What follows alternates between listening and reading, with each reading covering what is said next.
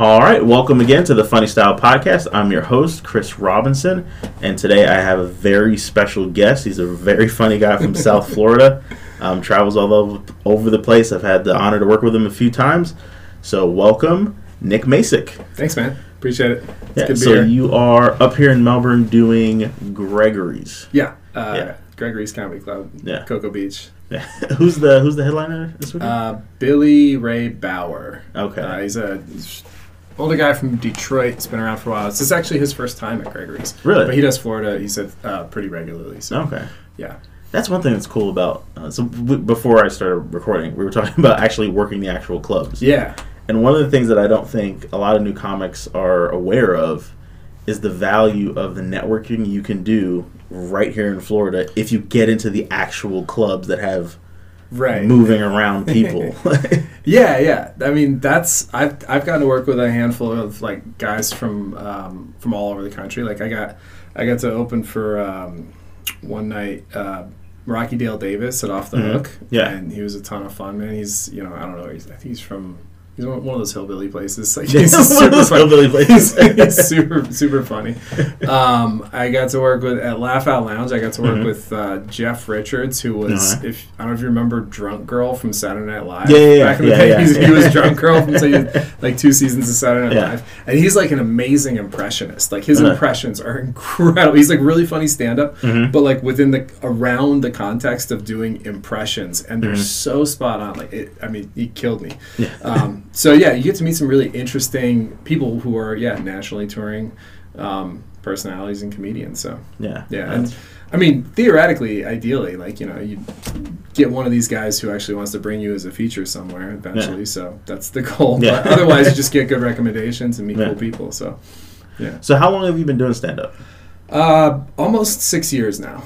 Okay, yeah, so we're right at the same. Because I'm just clicking over to 5 in April. Yep. Yeah, so right around the same amount of time. Right on that cusp. I started in Key West. So you started in Key West. I started with Comedy Key West. Yeah. Okay. Right after their inception, basically. So like I lived in Key West for like 7 years, and I worked as a sailboat captain. I worked in like the charter boat industry for years, and my buddy Joe, who I worked with, had done stand up in Boston.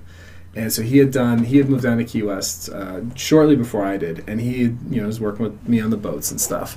So he had put together like a couple little shows, around town. There was like one or two other guys who occasionally did like stand-up shows and whatever at theaters or little venues and stuff. And he decided to found Comedy Key West. So it's Joe Madels. Oh wow! So that's like the guy that actually runs the place. Yeah, Joe Madels founded Comedy Key West while I was there.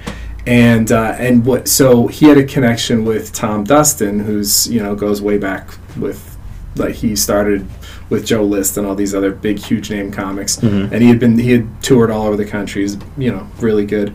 So he had this connection with Tom from Boston, and Tom was like, I can send you guys. I'll send you headliners. He had the whole network dialed in. Yeah.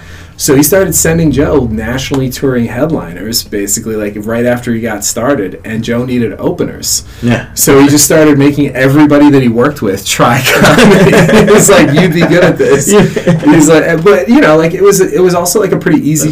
It was not easy transition, but like, on the boat, like working on the boats. You're kind of entertaining people. We wrote hosting jokes, them. Absolutely. Yeah. We're like, we're doing crowd work. We're writing jokes into like my captain's speeches and stuff. And he just started pushing me. He was like, you could be good at that. I'd helped him like workshop a couple of his jokes and stuff. And he just kept pushing me to try it out. So I actually wrote for like 6 months before I ever got on stage, because the pressure was so big. We didn't there were no open mics for the first like 2 or 3 months that I did stand up. I didn't do an open mic. You were just doing actual book club shows, work. Just from nothing. I think my first show, I was doing 5 minutes. I don't even remember who I was opening for. It was literally a 5-minute bike ride from my house, which was awesome.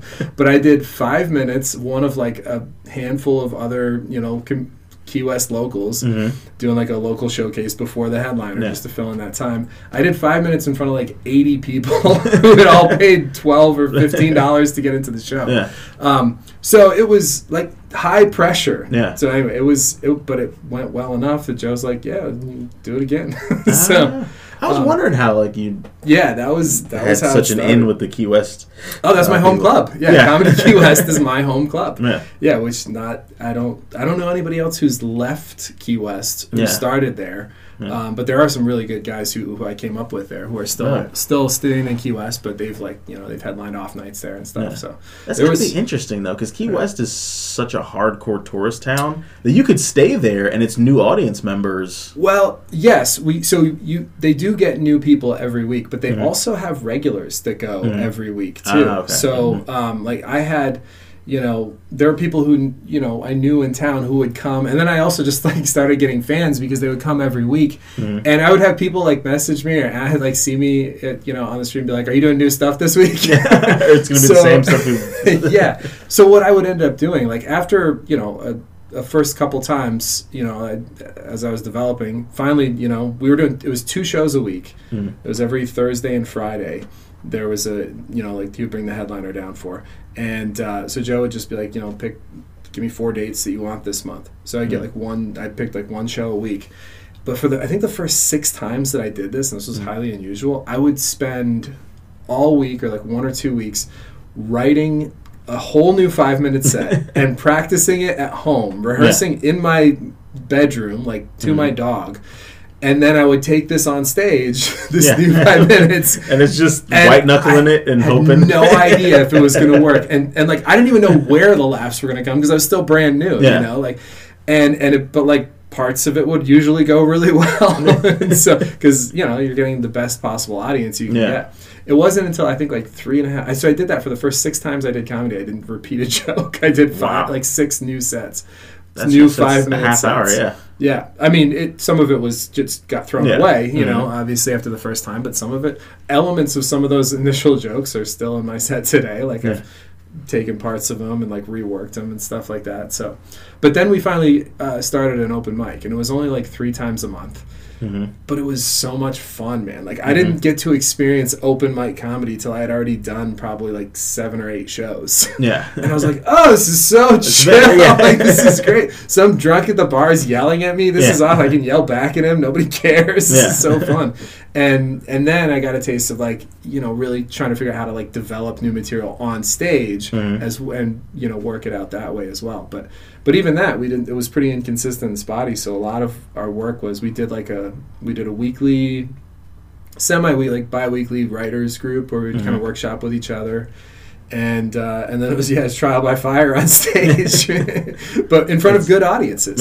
Yeah. So it was cool. That's really cool. It was very unusual. I know I've never talked to anybody else except from Key West who started out that way. Yeah, it's completely unheard of. Yeah, because that's so interesting. Because I think a lot of comics are also spoiled in that we're accustomed to having multiple open mics to be able to go and try stuff out and figure it out, and so. What's weird is sometimes in certain places there isn't an incentive to really support the open mics because comics are so accustomed to them being there and there being a bunch of them, and it's no, some people come from Key West, or a lot of comics from the Midwest will say this. It's there's nowhere to go to practice. Yeah. Oh, and absolutely. If people don't support the ones that we have and they wither away. Yeah, then you don't have a place to practice anymore. You're going to go. The established comics will continue to have clubs, but if we don't support the open mics, you can be real screwed if they all just kind of go by the wayside and you're new. Absolutely. I met this kid. I did a feature spot at the Comedy Zone. What's it called? The Loft in Columbus. Yeah. Mm-hmm. Is it Columbus, Georgia? I don't know, but I know the Loft. I've heard of that. Well, there's a couple different. There's the DC Loft, but this is the Loft in Columbus, Georgia, and it's like a music venue on the weekends, but Thursdays they're a Comedy Zone room. And so I got to feature up there a couple months ago, and they had one of their servers, this kid host, and he had never done any. He'd been practicing, and it was kind of like the way I started. Yeah. But he had asked the booker or the manager if he could host. He was like, "All right, man, but you got to take it seriously and do a good job." And it was his first time on stage. I think he did only did 3 or 4 minutes. He's like, "All right, now your feature." I'm like, "Is that my up already?" So, but it was cool to watch him. It was his first time, and I asked him, I was like, or he was asking me questions about like how getting into it and whatever, and I was like, yeah, you got to find open mics, you got to find places to practice when you're new. You know, you did a pretty good job, but you got to go keep practicing. And he was like, oh, we don't have anything here, and I was like, oh shit, that's good, right? Well, then you need to go find a bar that Yeah, there's that. I think there was like some music open mic. I was like, well, you can go there and just pop in and like try it out. But I told him, I was like, Atlanta's like an hour away. If you have any friends in Atlanta, just go up there for a night, like once a week or once every 2 weeks, because they have a million rooms to do like up there. So, and it hadn't even occurred to him. I was like, yeah, you got to go where the rooms are. You got to go where there's mics. You gotta go practice. So that's how I met you. Oh yeah, was because I was up here in Melbourne at a time where our like I said, our scene has grown a lot since then. Yeah. But in Melbourne, there's not that much going on because we're not a major city, right? You know, the population's small. Yeah, yeah. So I reached a point where I'd kind of outgrown everything that I could learn here, right? Super fast, like within 3 years, I was like, all right, I gotta start moving, right? And that's how I ended up just getting in the car and going to South Florida. Yeah. Right. And I mean, I've had a bunch of conversations with people around here that are like, man, how'd you get all that stuff in South Florida? I was like, I got in my car and I just drove down there. The first few times you're losing money because you're not getting paid. Right. You're just doing open mics for free. Yeah. And then once you meet some people, then you start to get paid. Yep. And then, I mean, honestly, now I'm almost 50-50 here in South Florida. I'm in South Florida all the time. You get booked a lot down there, yeah. Yeah. And you're one of the top people I recommend. Yeah, so, thank you. Yeah, of course. Well, you're good. You're easy to recommend. And I know you're willing to travel and you're professional. Like those are, because like you can't just be funny. Like you also have to be reliable and consistent and professional. You know, like you have to check all the boxes. And what's weird that I think a lot of people don't understand is how rare that combination is. It is. It's a lot of people. There's a lot of professional, show up on time people that suck on stage. Yeah. There's a lot of hilarious on stage people that don't show up on time. They get drunk. Yep. They don't have a car. I can't believe how many comics don't just like have reliable transportation to go places. I'm like, that's the whole gig. Yeah, that's it's part of your job. You're an Uber driver, basically, that does jokes when they get to the destination. You're just going from place to place. Yep. So that combination of the three has helped me a lot. Yeah. I mean, that's it. That's how you separate yourself. It's like, is he going to show up? Is he going to show up on time? Is he going to do a good job? And is he not going to get hammered? Yeah. Because like, if you do, if you get booked at a club, right? Like, if you get too drunk before or after your set, either way, that might be the last time you ever do that club. Yeah, and that's something that a lot of people don't realize. Like you have to be professional. So I've worked. So Gregory's is actually is my home club, really. Yeah. It's close. 11 miles from my house. Yep. So I've done there a lot. Yeah. Weirdly enough, I make less money there now that I'm feature level because when I was a host, I used to work there so much that the money ended up just piling up because I was working there a ton. Sure, yeah. But now that I'm a feature, they only bring you back twice a year. Right. So it's weird because like now I was like, oh, I upgraded. Well, actually, now I'm like I lost a bunch of money. Yeah, but the idea is that now you're featuring at other clubs too. Yeah. So as you make that transition to feature, you're getting theoretically you get more feature work, just not at the same club. Yeah. One of my favorite things about working Gregory's though is because I went through a period where I wasn't like hanging out at the open mics and stuff.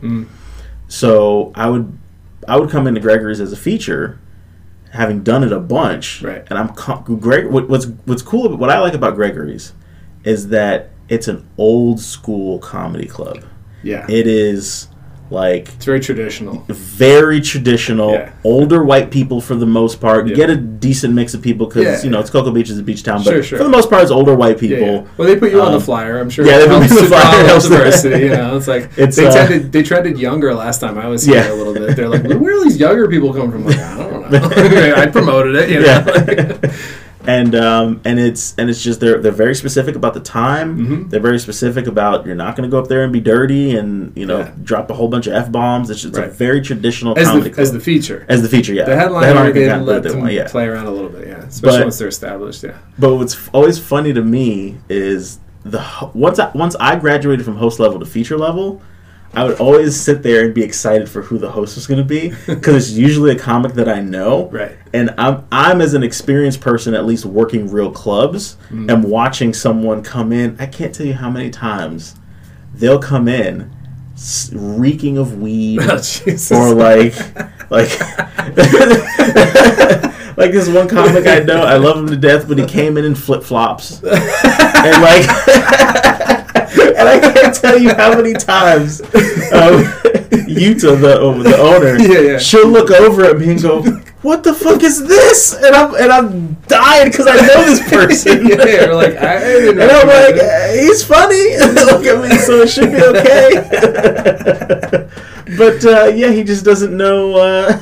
He just doesn't know how any of this works. Basic etiquette. Yeah, he's never been to the club before. Yeah, that's so funny. She's great too. It is awesome. Yeah, no, she's very good to cool. work for. Yeah, and she appreciates she appreciates all those things. Like on time, which one I keep an eye on time. Yeah, no, on time. Yeah, she appreciate people who are come and do a good job and are professionals. So, yeah. You get that's one of those places where if you do a good job, they'll bring you back. Yeah, which is nice. And the other thing that I also like about it is I like and it's weird because again, Gregory's is our only true comedy club here in Brevard. Yeah. Right. However, it has this very aloof sort of status here amongst comics. Okay. Because it doesn't book here. It books through Funny Business. Right. Which is a booking agency. Right. Which who knows where they're based. Yeah, exactly. So for the local comics, it's this weird, off in a distance place that you gotta how the heck do you get in there? Right. You know? Yeah. I remember I worked on it it took me a couple of years to get in. Yeah. To get recommendations for Funny Business. And it was to get approved for get an opportunity there. So and I'm not even a local. Yeah. Yeah. So it was tough for me. Right. You know. So it's cool that. I mean, there's good and there's bad things about that. It's not a part of our comedy culture. It's not a place where comics go to hang out and learn and. Get to sit and hang out with the headliners, and that doesn't happen. It's very separate from our comedy scene. Yep. But to me, it's also a good thing because it gives you something to strive for. Right. Because our local club, you got to work to get in there. Absolutely. You know what I mean? Yep. So it really separates the comics that are really go. Like if you get into Gregory's, that means you put in the effort to get in there. Right. You know, it's different. Yeah, that's a good point. But it is interesting because they're not part of the developmental process of the local comedians, which some clubs do take direct hand in that, and some don't. But obviously, when the booker doesn't even live here, you're gonna be further removed from it. And in defense of Gregory's, also, they used to.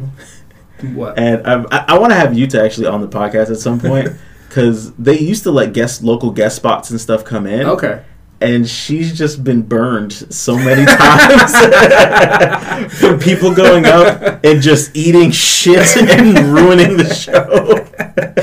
She's like, no more guest spots. They were like, no more guest spots. You have to go through the bookers. We're not dealing with you local people coming in here. And well, man. Well, yeah, because who's quality control on that? Who was quality control? Because she's not a comedian. Yeah, so she's running a restaurant and a She doesn't want to be looking at videos to decide who a guest spot's going to be. You got to have a gatekeeper, right? Yeah. and if she doesn't she knows when she likes somebody, when she sees what she likes, she knows, oh, this is good, I'm going to give good feedback or whatever. Yeah. But she's not the one vetting people, nor does she want to be. So she was just going on recommendations. People were signing up. How did they even decide who the guest spot was? Back then, I don't know how they did it. But you talked to her. She was like, we used to, and then this one guy. Enough people slipped through the cracks where she's like, no more. Yeah. Now, if you were going to ask.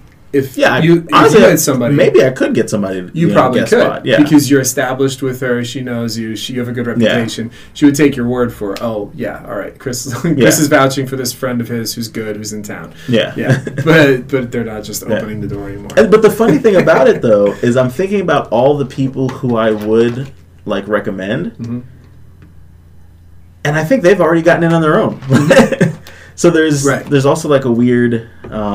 Yeah, it would be more like if somebody was from out of town. Yeah, that sort of thing. For, some other thing, and they're like, hey, can I drop in? I'll do a spot or whatever, Like, if I was up here doing something else. Yeah. And I knew you were featuring there or whatever before I had gotten in, There was something you said you wanted to run by me. I don't know what that was. Oh, yeah. Okay, so this Nothing to do with anything else, really. Okay. But you were talking about, the idea of putting together like a group, and I did that for a little while around Florida with a couple friends from South Florida. Anyway, so this buddy of mine who I did a few shows with in Atlanta, and then I brought him down to Key West one time. He actually reached out to me. He's based in Texas or Colorado or back and forth between the two. But he's putting together this run in the central states, northern states, basically. Yeah. And he actually already offered it to me for April, but I couldn't do it. And for me, it's logistically, it's a lot because it's basically 18 days. Oh, wow. 12 shows in 18 days. Oh, wow. Yeah. And it's that sounds fun though. Yeah, it's like but it's basically he's trying to put it together like a 2-man show. Yeah. Where we would like split it, co-headline. We could even flip-flop nights, different, whatever. But yeah, it's I don't know what kinds of venues, but there's a certain amount guaranteed every night, and then I think there's, in addition, we could do merch and whatever else. Yeah. He's already got this run put together. I'm gonna wait till it gets going a little bit. Also, I have a dog, but I brought that up to him. He said all the rooms, because it includes hotels for the whole run. Yeah, really? So it includes hotels? Oh, yeah, it includes hotels. Oh, that's a heck of a... Yeah, it's something like $300 a night total, maybe, for each show night, plus anything else. I don't know if you can, I don't know how he's doing it, ticketing or whatever, or if there's ways to, generate more income with it. But... yeah, he said he actually is booking dog-friendly hotel rooms because it's such an issue for so many people. So I need to figure out that side of it. But yeah, it's an 18-day run in the central northern states. So I thought about you. I would be up for it. And if not with me, I can recommend you. I can give him your name. I'm giving a handful of people's names. So I'd be happy to do it with you, or if you can't do it, and bring one of your guys. Yeah, exactly, where you can go and hit the road and do that. Because you're talking about doing that anyway, and this is pretty good. I don't know what the host situation is either, but yeah, it will be fun and a fun way to kind of like get into those states. Not necessarily in clubs, but just start to build a following in some other places. So. Yeah. Because I think that's going to be really important, to get to the next level. Yeah, for sure. Yeah, you want to have... I've started... that's one thing about South Florida, man. So I run practice rooms Monday through Wednesday. I run mics for local comedians early weekdays. And one of the things that we end up drawing, and it's like in central Broward area, there's nothing else to do Monday, Tuesday, and Wednesday, which is one of the reasons I started the rooms, because I wanted somewhere that I could practice as well on those nights. And one thing that's ended up happening with marketing them is we get a lot of tourists. South Florida has, pretty regular tourism, and when they're looking for something to do, they almost always find those mics. Yeah. Like I think it was Wednesday night this past week, we had the whole room was full of tourists. We had 15 tourists, people from out of state. So what I've started doing is getting everybody's email and let them know, listen, when I end up in your city, in your town, I'll send you guys an invitation to my show. So now that I've started submitting for club work all over the country. Hopefully that's going to start to pan out. Now I've got when I go to Philadelphia for the first time eventually, I'm going to have 60 to 100 emails already. All right, so that's actually one of the things that you reminded me. I totally forgot you do this, but I remember seeing you actually hand out slips and doing an email list. Yes. So again, one of the very few people that I see doing that, and I think, I can speak for myself. I am lazy about certain things. And I know, and I'm sure kind of like starting a podcast, like this experience has been, when you very first start it, it's tedious, but then you start to see the benefits as time goes on, and I'm sure you've built an actual brand. Yeah, so... Well, in South Florida, I built the brand. I started Gold Coast Comedy just as... It actually started when I left Key West. So I had been almost a year in, and when I left, me and Joe got together, and we talked about potentially partnering.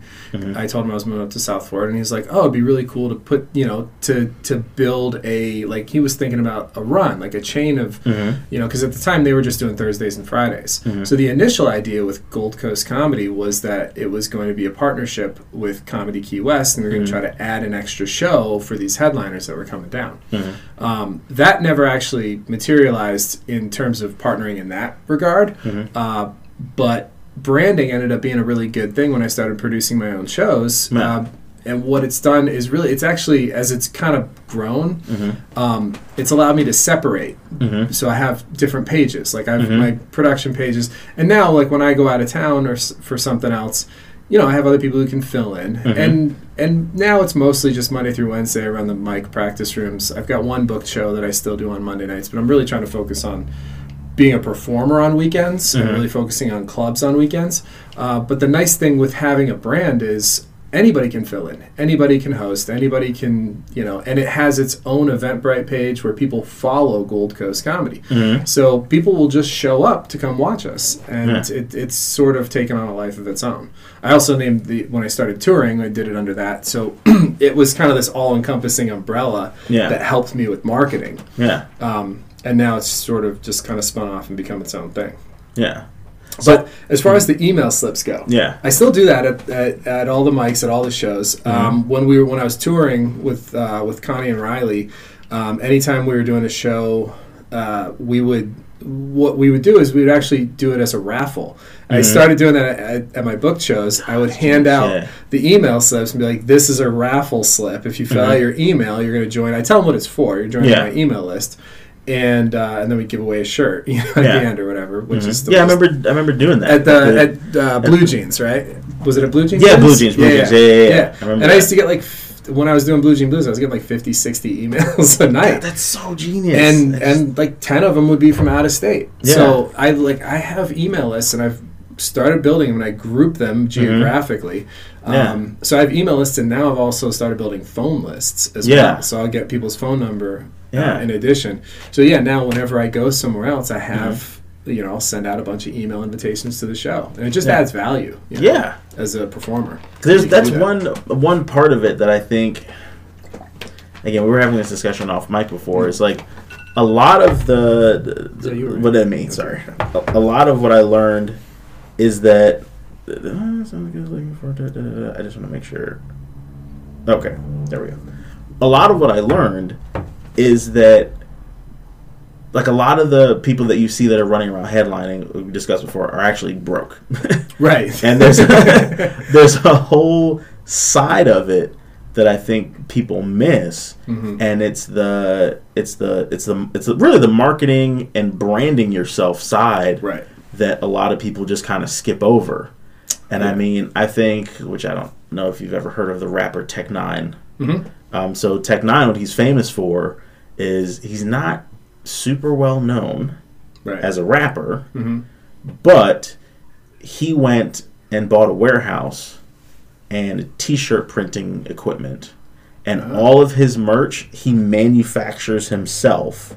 And when he goes on tour, he brings like a semi with him on tour of merch, and he's one of the highest paid rappers just because of selling merch. He built a business, and then he's really just the face of his t-shirt company. Really, when you know what I mean, when you break it down, t-shirt salesman. He's a t-shirt salesman who raps to sell the t-shirts at this point.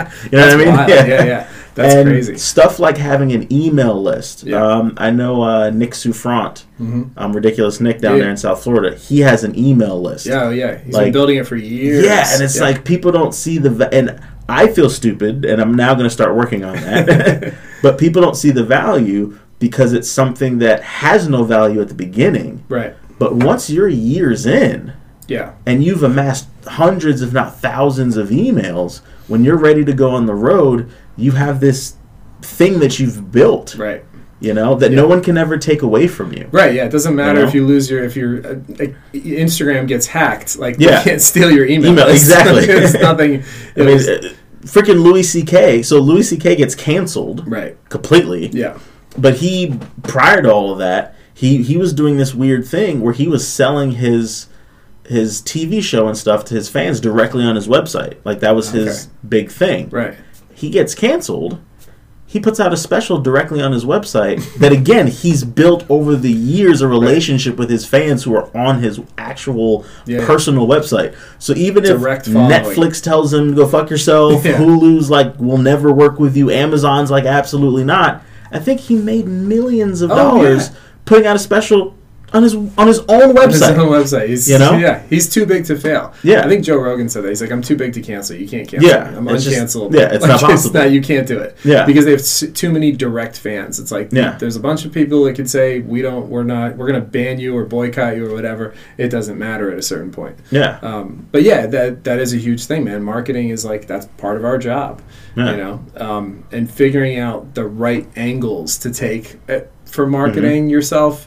That's like the hardest. That's probably the trickiest part about this, you know. Yeah. Like once you have established that once you build an act, once you build an act and people like it and you know, start getting booked and you rebooked and whatever, then it becomes, how do I build my brand? How do I reach more people? How do I market myself? You know, without that becoming all I do. That's the other side. Like, how do I still keep getting better? And how do you prioritize which one of those things is, you know, deserves more of your time and focus. So that's kind of the part that one of the things I've been juggling with is it's like at the end of the day, like if you asked, you were talking about how there's a lot of newer comics who are I use the phrase manufacturing clips because you see that all the time. That's now, their right? only goal. Their only goal in life is to manufacture a clip, and it's most of the time it's not very good. But the problem is you're seeing also A-list headliners who are also manufacturing clips that aren't very good. Yeah, they're telling just because crowd work is the kind of thing where you kind of have to be in the room. And absolutely, and it's. Which I don't want to sound like a hack because I do those clips too.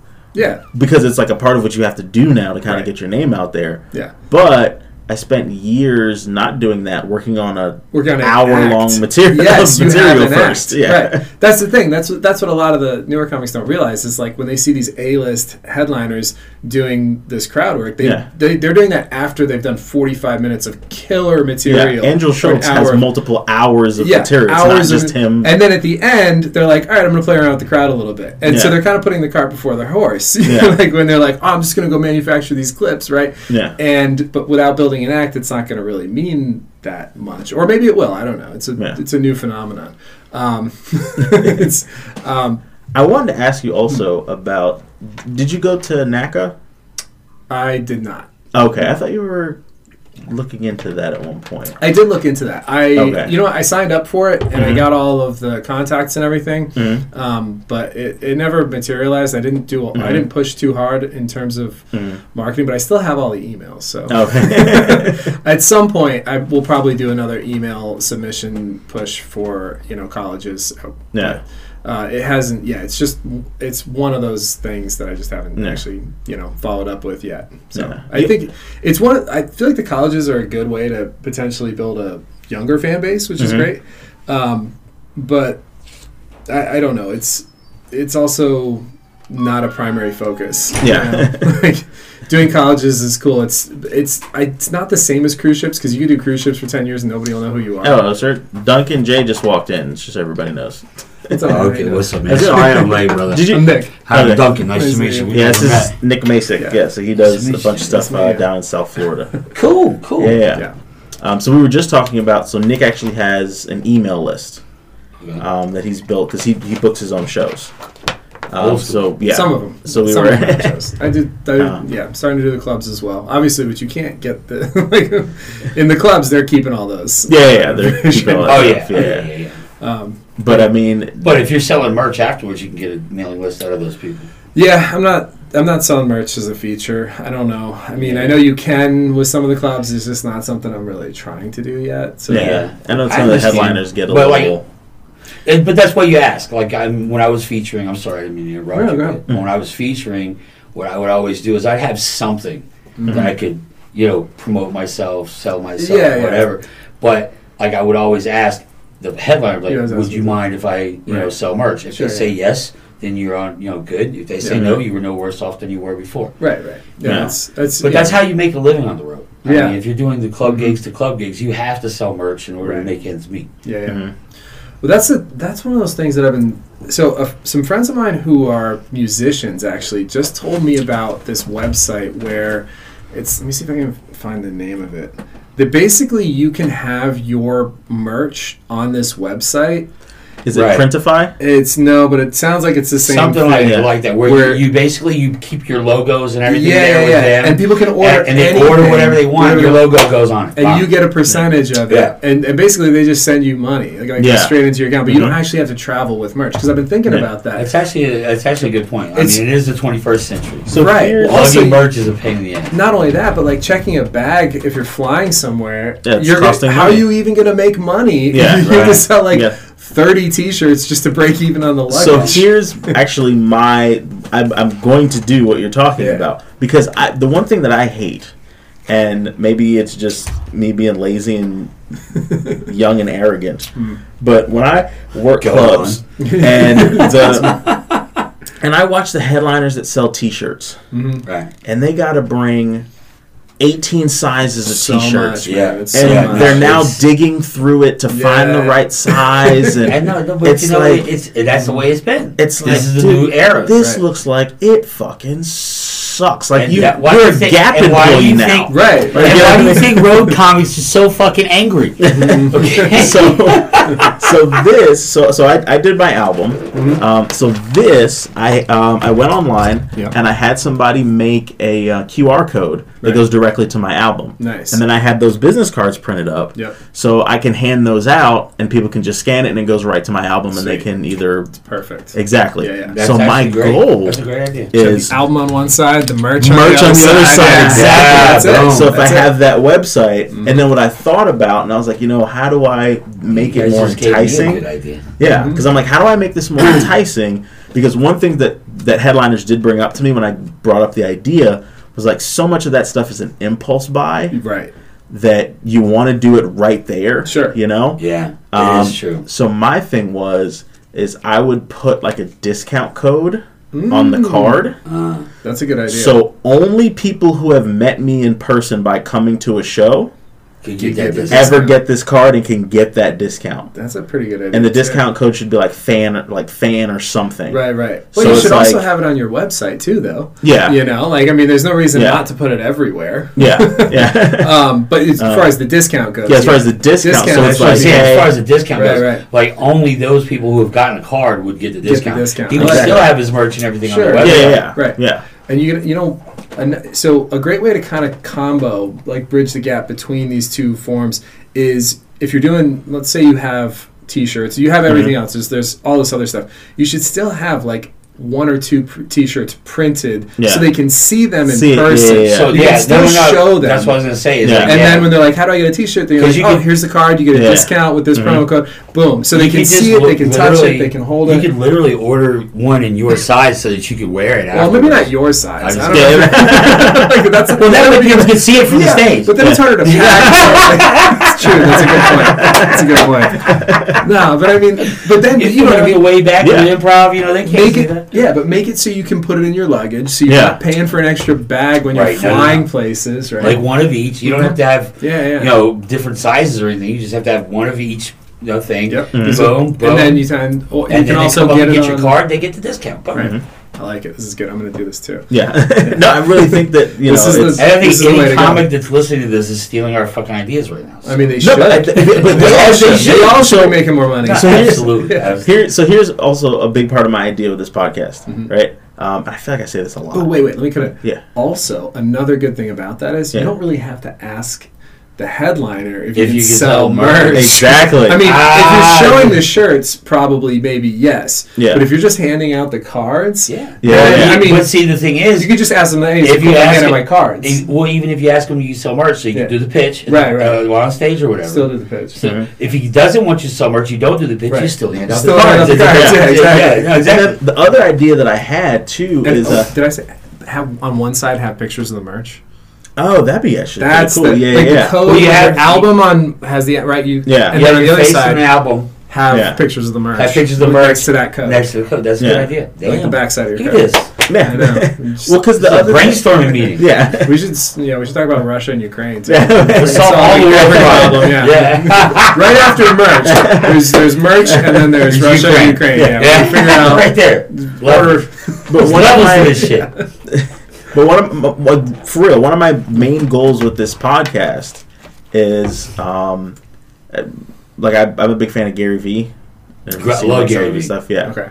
And one of the very positive motivation, like entrepreneur, like multi-billionaire, but gets on there and just says, "Listen, fucking be happy, go do shit." He's a motivational guy, very cool. But one of his sort of strategies is, I'm trying to figure out a way, because I'm a comedian that lives in Melbourne, Florida. Mm-hmm. You are not supposed to have a successful career if you're a comedian and you don't leave Melbourne, Florida, right? Mm-hmm. But my thing you is, leave, you just come back. No, yeah. But what I'm talking about, like either moving to New York, Atlanta, LA, that type of thing. Mm-hmm. My goal through this podcast is, through conversations like this, provide so much value to the comics out there in the world. Right. That maybe they want to come and hang in Melbourne, Florida? That we're not selling Melbourne. That's a losing battle. Nobody should come to Melbourne. Where is this guy going with this? But providing, because the people that listen to this podcast, it's almost all comics, right? Because it's such inside baseball. Sure. It's comics. Yeah. But my goal is to provide so much value to comics through this podcast that if I want to go to Chicago, I want to be able to put out. I want to be able to go into the Chicago Facebook. You know, every city has like I'm visiting group, and go, "Hey, Chicago, I'm Chris Robinson from the Funny Style Podcast. I want to do some rooms in Chicago," and have 15 comics go, "Oh, dude, I love your podcast. It helped me so much. Come do my room. I'm going to help you get into the, I don't know what the major club is in Chicago, Zanies, right? I'm going to help you get in there because you helped us so much just from the information." There's one in Chicago, there's one in Nashville, the Zanies. So, I mean, that's my goal. So, I mean, sometimes I do worry about, like, are we giving out too much, like, really good information? But I think it's actually, if you help someone with their career, if at any point Nik Macik is somewhere and some other comic use this idea, they're like, "Oh, thank you so much. You guys talking about this? We did it, and now it's helped somebody." Like, cool, man. Can I get 10%? Like, can I get that discount? Can I get that discount? So from that, anybody. I've heard your podcast. Chris, 10% of their merch is if you feel like donating. That'd be great. There you go. No, but it's true. It's a great way to reach out and market to people. One thing you were just saying is, like, do what you're talking about, the billionaire guy who talks about doing what he loves. I've been thinking about this a lot because we're talking about, the guys who are spending so much time manufacturing clips or doing reaction videos and stuff like that. And it's like, I just don't really want to be a content creator. Like, that's just not. I don't want that to be my full-time job. You know, and while I recognize, like, that's an element of this, that, like, you want to have clips out at some point. I'm really let me just say, like, the guy the billionaire, his whole thing is based in a media format. Like, his whole company is a media company. Okay. So that's why he's the content creator. But what he's saying is, I can't be a millionaire without being a content creator. I don't care. But what he does do is he really breaks down the value of content creation for other businesses. Right. Because even if with you might have that mysterious limited content. Oh, right, sure. So people be waiting for it. Right, like the McRib. I was like, is he telling Nick to start OnlyFans? Is that what he's trying to describe right now? But very subtle. That took a weird left turn. But no, well, so kind of back to we're having a conversation off mic about, like, headliners bringing other comics on the road with them and using them as a resource, right? And so both are using each other. The newer comic is getting to go on the road, symbiotic relationship, and the headliner is actually getting some value. Because what I want to do with this tour thing that I want to create, where I'm buying this little van bus thing and traveling with other comics, is I want someone to be recording at all times. Right. Because one of the things that I think, I have this theory that the music business and the stand-up comedy business are very, very similar. Very similar. And because society focuses more on the music business is always a few years ahead of the comedy business. Okay. Just in terms of, like, structure. Right. And I think it is so cool, like, and a part of how bands build a following, when they do those like little documentaries of going on tour. Yeah. Right. And they share those behind the scenes things with and comics don't like, other than like Kevin Hart and like, a couple of those people. Well, but he didn't do that early on. That's true. And that's the most interesting stuff. Yeah. Tourgasm with Dave Cook. They kind of did that behind the scenes. But they Bobby Kelly made Jay cry. Oh, Jay Davis. Yeah, but they only do it. The comedians are only doing it after they're already famous. Yeah. Mm-hmm. That's and what everybody wants to know is like, what happened? How'd you get there? What happened? Like, there's no Kevin Hart documentary about when he was like just starting out, and like still super skinny and just running around like crazy, like Like, I mean that's the stuff that's really interesting. It's like, and it's weird because we're in this, like you talked about. Every comic is a content creator. Right. And they're all doing these, and again, I don't want to sound like a hypocrite because I'm doing them too. Sure. But they're all doing these very same, everybody's trying to get this specific crowd work clip to go viral. Right. And that's what everyone's doing right now. Right. But I'm like, what if me and my group of guys were to, like I said, I bought this van, I packed this van of comics, and we actually because comics have so much genius shit talking on the way to gigs. Just when you're going cruising around. So you already picked the people for this gig? Yes, Duncan, you will be on it. So this works because Duncan's just like. I'm gonna be honest with you. For the last 2 minutes, I've been thinking like, how do I bring this up? Get in on this. This sounds like a good thing. So you need a chaperone. I'm the old man. Whatever. So I mean, and I think to cut that kind of stuff up. I like that. Well, because it's authentic. You're talking about showing the authentic side of it. Yeah. And that's the part. But some people are afraid of that shit, though. Well, I don't know. I think that would be really popular. I think that's what's appealing. I'm not saying I don't like it. I love the idea. It's great. But you know how many people are like so fake and shit like that they wouldn't want that reality? But no, people still love reality TV though. But that's like it's like getting them the reality. I'm talking about the comics. I'm talking about some of the comics. Oh yeah, but that's not who you're trying to. Those aren't your fans anyway. That's not who you're trying to appeal to. Exactly. Yeah. But like that, and that's what feels so disingenuous about watching these guys trying to manufacture clips. It's like you're just trying really hard to create an authentic moment. Like you can't. Where you're talking about just recording authentic moments and then putting those up because that's the best crowd work clips. The best clips are always the ones that were not planned. Right, the ones that nobody was trying to create. It's like lightning in a bottle. One of the things I've been wondering too, like this. So obviously, a couple people got very popular doing this, right? Or a couple of these things have really taken off. Now, the fact that everyone's doing it, I feel like it's getting diluted. It's about to reach its head. It's just I've seen people who have like 1 million views on something, but they only have like a couple thousand followers, and it's like. Yeah. Let me tell you one of the things that I've been working on. Because what you're talking about is that I get really excited about this stuff. But what you're talking about seen this excited in a while. Was one of the things that I got so mad about is there's a horrible conversion rate. Oh, it's terrible. I know it's gotten worse. Because the market is flooded. Yeah. Yes. And I noticed so many comics. You go down their list of reels, and they're all bragging about, like, I had this reel that had, like, this amount of views, so many likes, and this. And they go to their followers, and it's like, it doesn't translate. Yeah. Yeah, because our fans people who watch reels are lazy. Yeah. they don't care. And there's too much content now. Yeah. When it was only a few people, they were like, ooh, I want to see this more. I need to follow to make sure I see more of it. Well, now... Instagram and just TikTok, swipe, and there's another comic right underneath. They have cracked, like the algorithms take care of that for them. Yeah. They're like, as soon as you watch this, if you watch the whole thing, they're just going to start taking more. So the algorithm has taken out the element of followers. Yeah. They have done the work for the viewers, so they no longer have to follow. Right? And what's the point if you don't get followers and people aren't buying tickets? What's the point of doing this? You know.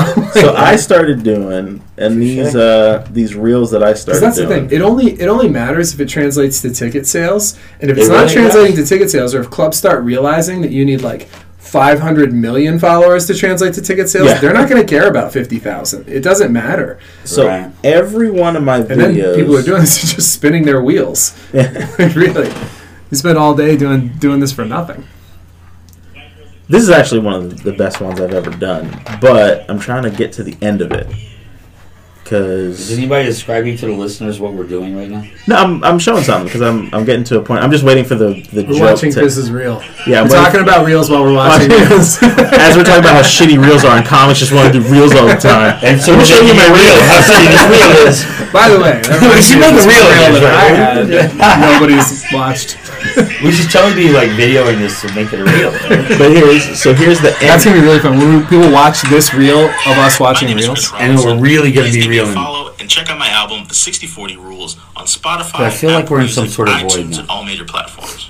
So that is how every reel I make ends. That's a great idea. Has it worked? Have you been getting more followers from it? A little bit, yeah, a little bit. But I'm just because my thing is, so it ends with the cover of my album. Yep. And then a follow button that's like bouncing up and down. And then my voiceover saying, smart. please give me a follow, check out my album, blah, blah, blah.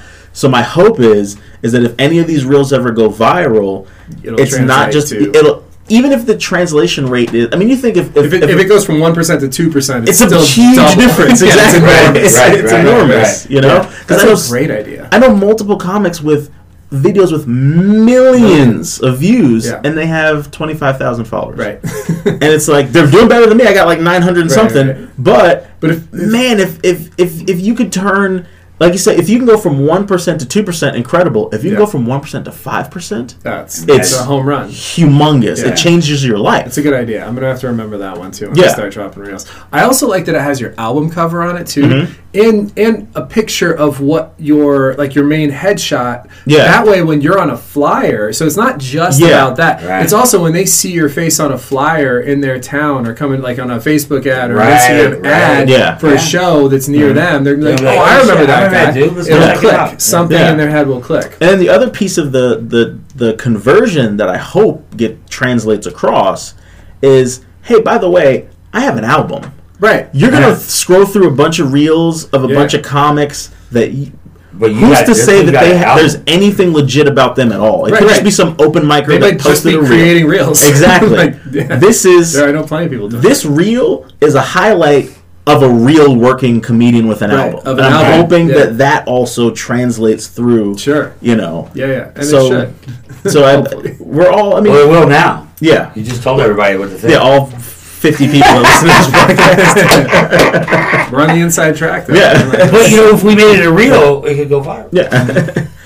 We don't want this reel to go viral. We don't have to be the only ones. So the other thing, so funny about the obsession with reels, and it's funny because we were just shitting on it, but the other thing that I want to promote this podcast is in the future, I want to have, and I'll talk to everybody, but what I really want is I want every comic on the podcast to have their phone camera facing them, so that if at any point during the podcast they say something that they're like, all right, I'm going to clip this because this is like a good moment, right?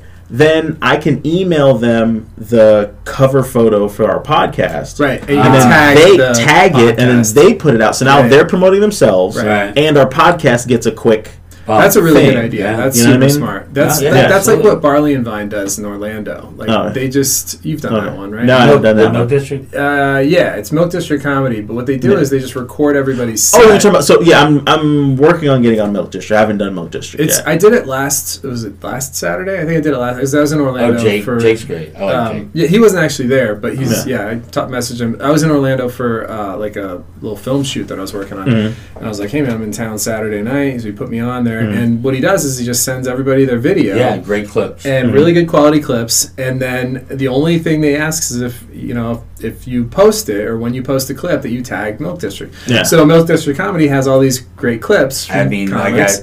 I got a couple of clips that I posted. And so it builds their following, so people buy more tickets to the shows. Right. And it's a fun little room. And it was like sold out, grows, 40 people. Like it was awesome. Yeah, for everyone. It helps everybody out. Mm-hmm. So that's what you're talking about doing with the podcast. It's a great idea. And then my hope is, and again, this is all just a web of my selfishness by helping other people. Yeah, is if any of the comics from the podcast ever blow up, it helps everyone from everyone's, exactly. So we're teaching each other the information that we've learned, and we're sharing the I like it. It's a great idea. It's super smart. And don't let me get you in trouble. It's 6:27. I need to leave in a couple minutes. Yeah. This is one of the things I've started to think about, though, when it comes to, like, looking at... Because you're talking about how we are, like, in the middle gap. It's kind of bridging the gap between the traditional comedians who came up the original way and then the newer, TikTok comics or whatever I'm trying you to make call that them. transition. So, but we're, like, we started... before, but not much before, Reels were a thing. Yeah. So we've kind of seen the evolution over I started when MySpace 5-6 years. See, I don't even know. Yeah, Duncan. So Duncan, you've been doing stand-up for 20 years now. You just did your 20-year anniversary album. That's awesome. I started in 2003 in New York City. Oh wow. Okay. So yeah. So you are you came up traditional route. But I've also seen the transition. You know what I mean? I've seen it coming. Sure. Because even when I was starting, I mean, MySpace was the thing. Right. And the reason that Dane Cook got his first SNL hosting gig was because he was the first person to have 1 million followers on MySpace. Wow. That's crazy. Because that was the beginning of the social media. Evolution. Exactly. But you think about it, because Dane Cook for 15 years before he got his little blow up there, his flare. 15 years prior to that, he was doing colleges. That's all he was doing. Right. And he was getting these email lists from colleges. Yeah. And where did fucking Facebook start? On colleges. So he had all these people who had been fucking following him for years. Right. And then he starts, kind of getting some notoriety, having a special and stuff like that, and people getting blown up. And those college kids grow up to be people who buy tickets to comedy shows. And not only that, but you do realize that his CD actually got on the Billboard charts, was the second CD to do that, comedy CD to do that, prior to Steve Martin's. Oh wow, yeah, that's fascinating. Well, so the question I've been asking myself is, like, when I see so many new comics who are focused so much on following, if you ask them, like, completely blind, if you ask them, did a blind survey, right? Would you rather be the best comedian or the most famous comedian? The most famous comedian. Would you? Oh, me? No, but most of them, 95%. That's what I'm saying. Of them, 95% is most famous. Most famous. Yeah. And that's not my answer. Yeah. I would much rather be the best than the most famous. And it used to be that was always going to be the same person. Yeah. But like but it's not necessarily true now. Partly because of this, like the evolution of clips and reels. I'm in the middle. I mean, you can't be. You got to go one way or the other, man. I'm in the middle. Really? I'm Come in on. the middle. Yeah. Well, because here's what I mean. Well, I don't want. Does the most famous get paid more? Yeah. Yes, for sure. So without a doubt, I don't. that's part of the deal. Put it this way: if I become the funniest comedian to ever live, and I still need a day job, I would rather. I would feel like I wasted all those years. Okay. However, all right, but that's not really how it works, though. You're talking about in a vacuum. The best comedian in the world, whoever it is still very wealthy, even if they're not the most famous comedian. Not necessarily, man. I mean, they're still doing pretty well. That's true. They're still doing pretty well. My favorite comedian. They don't need a day job, is what he's saying. My favorite comedian. It's all subjective anyway, but you get my point. Yeah, my favorite comedian of all time is Patrice O'Neal. Okay. Right? Yeah. He's not making money anymore. Well, yes, he's. I'm pretty sure his estate probably. Yeah, his estate is. But I don't know that Patrice was ever a millionaire. Right. Well, part of that's longevity. For sure. That is part of the thing. He's one of those people posthumously. But I mean, he was. When he did pass, he'd been doing it for 20 years. Sure. Yeah. And it's like I'm not saying you don't want to focus on the marketing and the promoting of yourself, but like, what's more important? What do you care? What do you care more about? Being the best possible comedian that you can be, or being the most famous comedian that you can be? I'm about 50-50. What do you put? Okay, well, at least you're 50-50 though. Like, that's what I'm saying. And you're right. 50-50 should be. That's not fair. That's not fair. You're 60-40. I'm 60-40. But I will say, way to bring it back. That was good. But would I be happy? 40 rules on Spotify now. Would I be happy to be? All right, here we go. Okay. Everybody in here knows Devin Siebold. Yes. Right? Yeah. If I can get Devin Siebold, I'm good. Right. Just to the money wise, right? Mm-hmm. Sure. And Devin's really funny, and I'm sure 10 years from now he's already a monster comic, but in 10 years from now he'll be I remember when it wasn't He keeps funny. getting better though. That's the what thing. Do you think, what do you think he cares more about?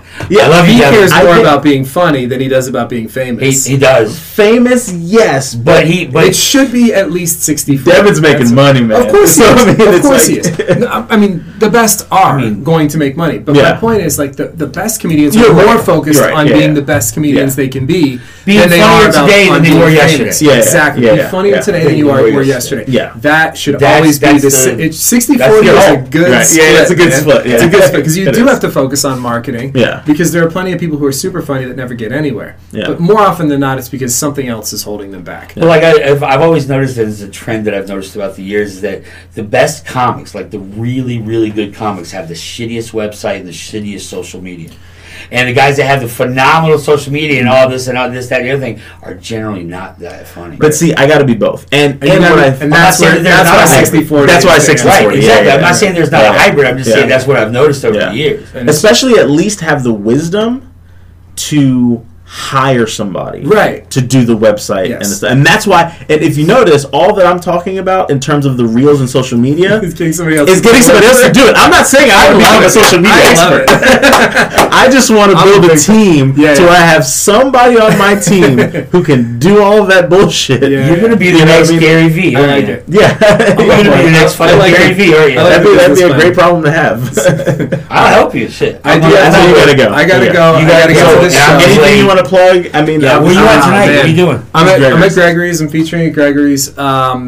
If anybody Yeah. anyone wants to follow me, I don't have very many clips up yet, but I have a couple. There will be a reel of this, though. Yeah. I'm at Nik Macik, NIKMACIK, and also I'm in a new TV series that just came out on Awesome. on Tubi TV. Okay. You can check out Groupie. What? Groupie? Yes, it just That came is- out. Are you So- playing a rock and roll? I'm playing a rock That's star. perfect. I'm the That's groupie badass. rock star. Comes after me and stuff, and she gets her hooks in. So please check that out. Give me a follow. Give me Awesome. a like. Very cool. And then watch for I'm doing shows all over Florida. Starting to branch out to other parts of the country. So. Yeah. And thank you for having me on, man. It's Yeah, been great thank to you for see coming. Yeah, It's great to meet you. It was great to meet you too, man. All Nice right, to I'll see you, see you man. again soon. Hopefully. Yeah. All right. Have a good set, man. Thanks, guys. Have a good night. Have a great show, man. So, well, now it's just me and you. Now it's just the two of us. So you're finally working on your podcast. Yes, I am. So- did you hear the first? I heard the first one. It's sad. It's sad. So it's No, not. It's not. I know, no, but I felt it was like real though. You Yeah, know what yeah, I mean? for sure. I kept it 100% Yeah. real. I was just, Yeah. and I just realized that the date of that. You know, Yeah. and you have to understand that particular incident Mhm. played a big part in my life. Yeah. You know, I was 17, 18 years old. 3 of my best friends had just died. Mhm. And that was actually a catalyst for a year. That whole year of 93, Mhm. I had like 2 uncles, an aunt, and my grandfather died in the same year. Oh wow. So that was a big, that was the jumping point. That was a catalyst for that one, Yeah. year that you were just like, wow, That was a big year for me too. yeah, 93? Yeah. Yeah. I was born in '91, so I think I was learning to walk and all that kind of stuff. This motherfucker. So yeah. But so what's anyways, your podcast called? So And, uh, okay, the podcast is called the Dude Cast, the Dumb Opinions of Duncan, DOOD. Yeah. So if you got Dude Cast, so check it out. It's going to be stories. This guy right here gave me an idea. He said, you tell so many damn stories on my podcast, and when I just repeat them constantly. So he's just like, dude, shut up, just fucking record them already. Basically, what he told me. No, but he inspired the idea behind the podcast because I had the name for it for a while, and I just didn't know what to do that was different. I didn't know what I could bring to the podcast verse or whatever you would call it that would be different and something, And so I was like, when you told me the whole storytelling thing, I was like, you know what? Fuck it, let's give it a try. Yeah. And that's when I realized, oh shit, today's date. Let me make this first one, like this. Yeah. And so all the following ones are going to be about comedy, they're going to be more upbeat, But what I think that a lot of people don't realize, and we talked about this the other night, is you started in New York Yeah. in the early 2000s, right? Yeah, So 2003. you were literally there when a ton of people who are now huge comics started. Yes. And you have personal stories with people like Bill Burr. Yeah. You got to see Dave Chappelle stumble into your place. Right. He was still relatively new.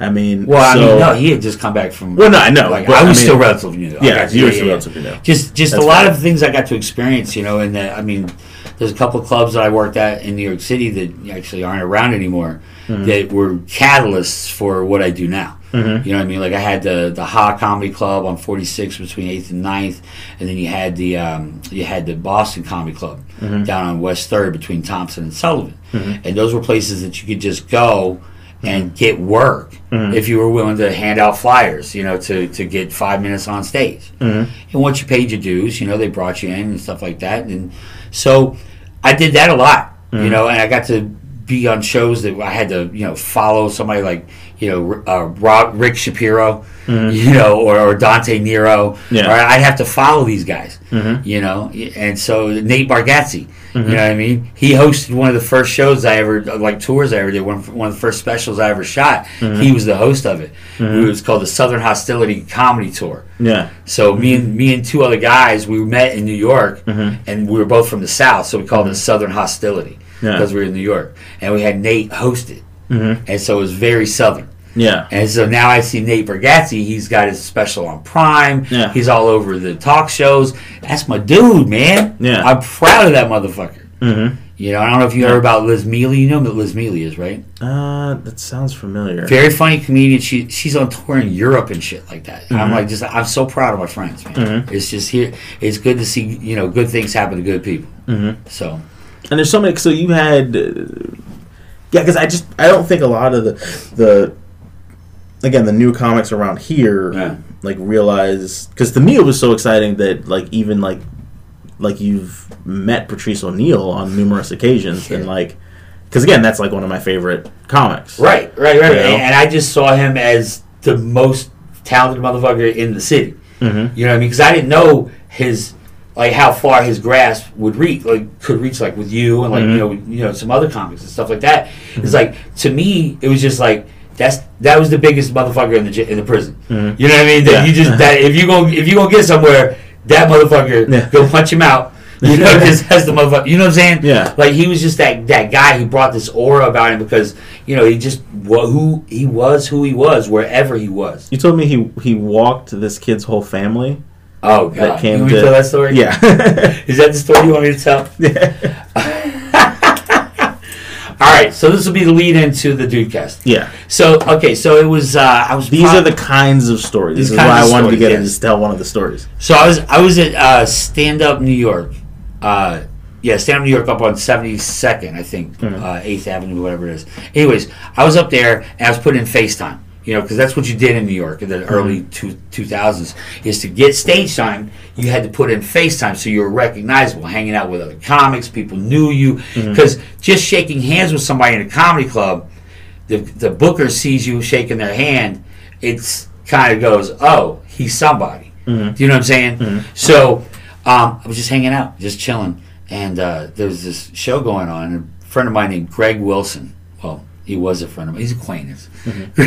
He was hosting the show, and this kid from Long Island, back when MySpace was a thing, he had a ton of MySpace fans, followers, whatever they were, friends, and so he invited them out to a show he was doing. It was I think it was a Tuesday or a Wednesday or something like that, and so they 90% of the audience is his family, so and friends.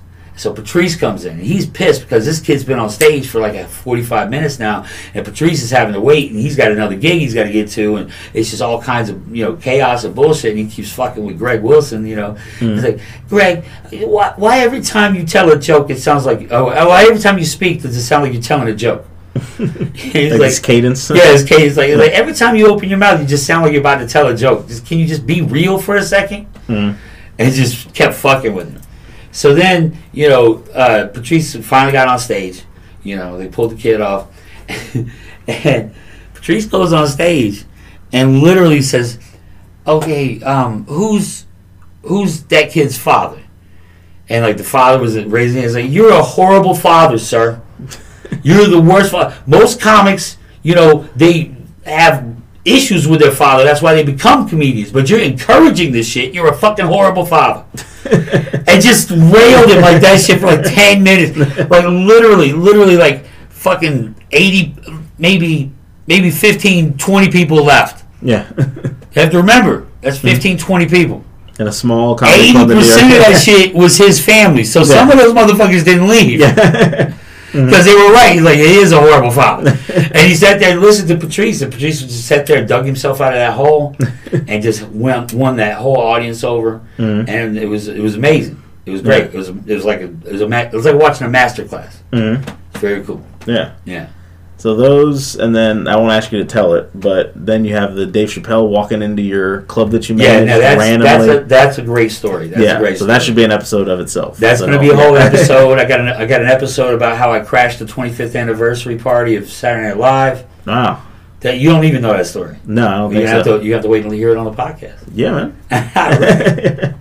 Well, thank you for coming and hanging out. Yeah, don't forget, any comics out there, listen, Thursday, March 9th. March 9th, next Thursday, is going to be the first Winfield's open mic. We're going to start at 8. Oh, I showed up to Winfield's one. We're going to start at 8.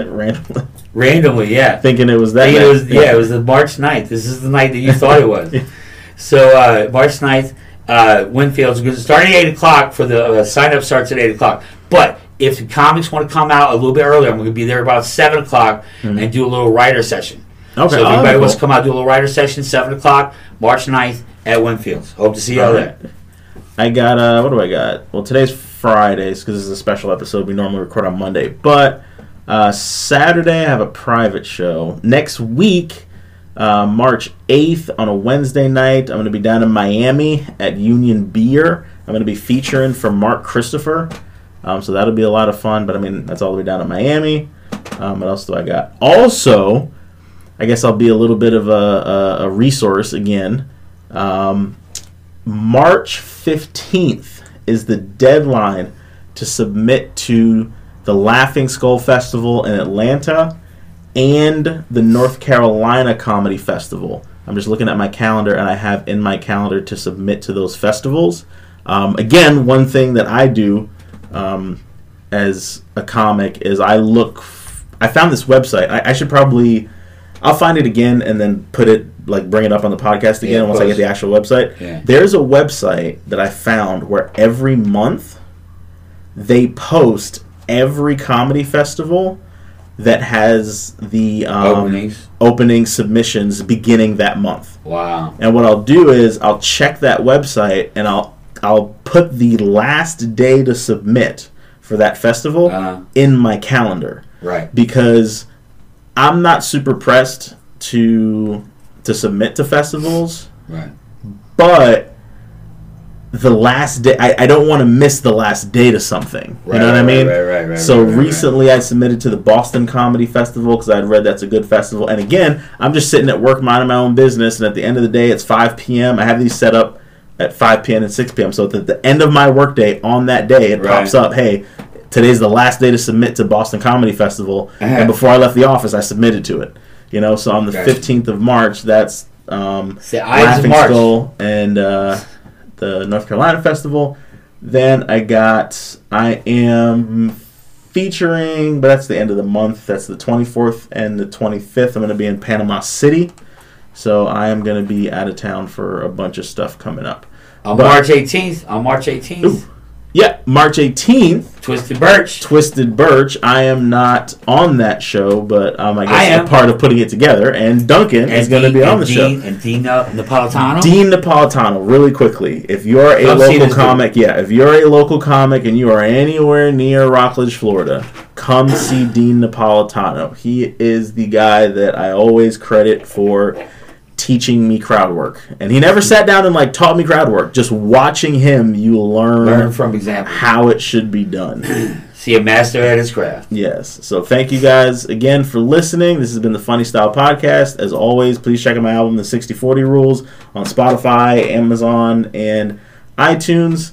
And all social media at The Duncan Jay. Yeah, at The Duncan Jay. And just check us all out. You guys have a good week.